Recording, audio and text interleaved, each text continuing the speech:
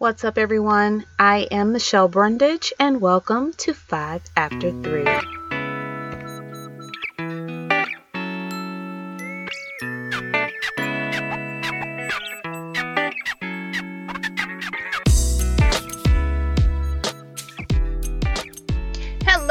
Hello. Welcome to 5 After 3, the podcast. I am your official host, Michelle Brundage.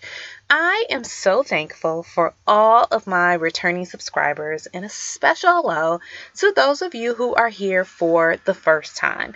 So just to give you, for my first timers, just to give you a little understanding of what this podcast is and what we do. With each episode, we basically discuss 5 points about one topic. And although we discuss 5 points, they are meant to inform, encourage, and give you that boost of motivation to get you going and headed in the direction of your next best level. Now, typically, these episodes are not that long because we don't mean for it to take up your entire day. However, this week we are starting our 6-week series on My Business, My Way. So if you caught our last episode, and if you haven't, please go back and listen to it. You should have a designated tool that is strictly for this business series. By tool, I mean a file on your laptop, a note file on your cell phone, a journal of blank pages to take notes, or even a recording device. Everything that you will learn in this 6-week series will require you to take action. It will require you to take action in creating your own business, launching your own business, and of course, succeeding in your business. So today, it kicks off our series. Again, it's called My Business, My Way. 6-week series with resources, tools, and so much more information by wonderful guests that will be featured throughout the series, including myself. And in this episode, we're kicking it off talking about how you can start turning your idea into income. Well, first things first, you have to ask yourself, does your idea solve a problem, or can your idea serve as a product that a customer needs? Right? So let me give you an example. I believe it was in the late 90s, maybe early 2000s, here in the Atlanta area. There were so many restaurants that had opened up that were classified as quote unquote Chinese buffets. Right? If you're here in Atlanta, you know exactly what I'm talking about. These Chinese buffets, and I'm doing this in air quotes, guys. These Chinese buffets offered all you can eat Chinese, different types of Chinese food, but more importantly, all you can eat crab legs, along with other seafood like shrimp. So as these buffets opened up month after month after month, all over from one county to the next, after maybe a couple of years, this trend kind of died out. Right? And when this trend died out, the restaurant slowly started closing down, and it left myself, and I can only imagine other consumers who were seafood lovers, it left us without a space to eat as many pounds of crab legs as possible. Right? Now, you know, it's Atlanta, so you can get an entree of seafood anytime, and tons of restaurants that can offer it, but all you can eat crab legs? Not so much. So at any rate, we had to get used to the idea of not having that option anymore, right? Those buffets slowly died out and closed down, and basically we were without it.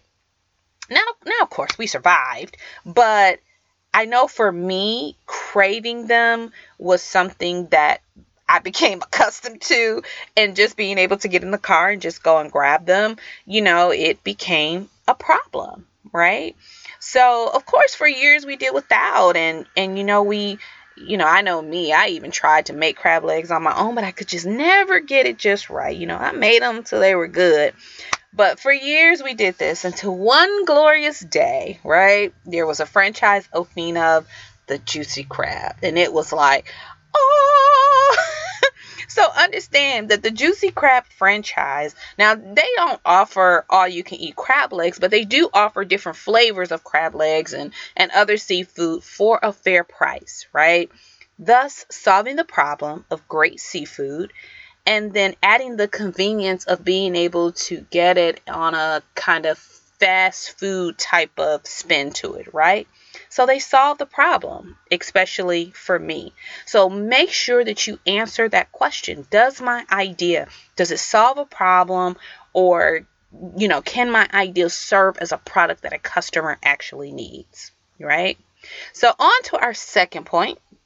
So you have established, okay, what your business is going to offer or the products that it will provide.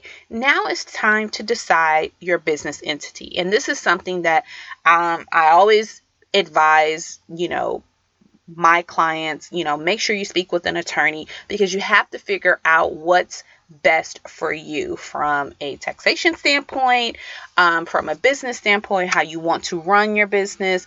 Now I'm sure you have a couple of different options, but we'll briefly go over them. And of course, if you have additional questions, you can totally reach me via email, which will be in the description box, or any of my social media, and we can discuss further. So of course, you have your solo proprietorship, where you basically own and control everything. And this, of course, I would think is the easiest to form in regards to approvals and paperwork and whatnot. But on the flip side, as the solo owner, you are responsible for all of the financial obligations, right? Next, I would say would be a partnership. And this happens, of course, when there's two or more people and each of you have decided to run this business together, and you've created this contract and decided who's going to run what.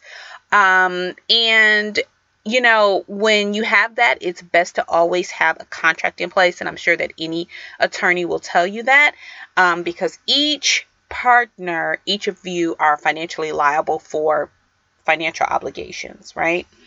Then, of course, you have your corporation, which is a little bit different, but it can be taxed as a separate entity. And then, of course, you have your LLC, which I believe is becoming the most popular.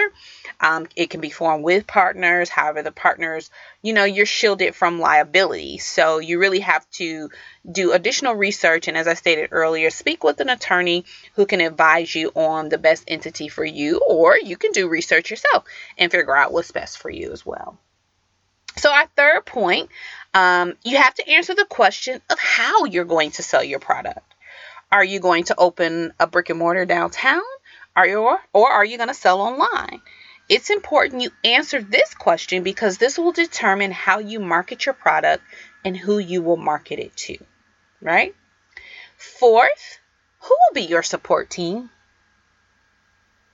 Now, this is important, and I pause because I think I've mentioned this on a previous podcast, and it's a little word of wisdom. I've said it before. This support team may not be your friends and family.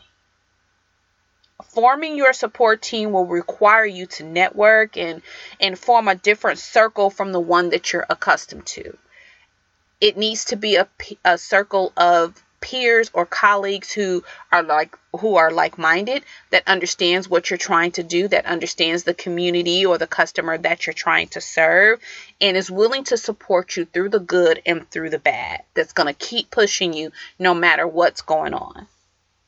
And then, of course, last, always plan to be better than the day before. And let me tell you why. You have to always plan to be better, because during this time of building your business, you will have thoughts. Those thoughts will creep in. Thoughts like, I'll wait and do this later in the year. Oh, well, I need more money. Those are thoughts that will sneak up on you and try to sway you from what you are trying to do. Don't fall for it. Keep planning. Plan to do something more than you did the day before.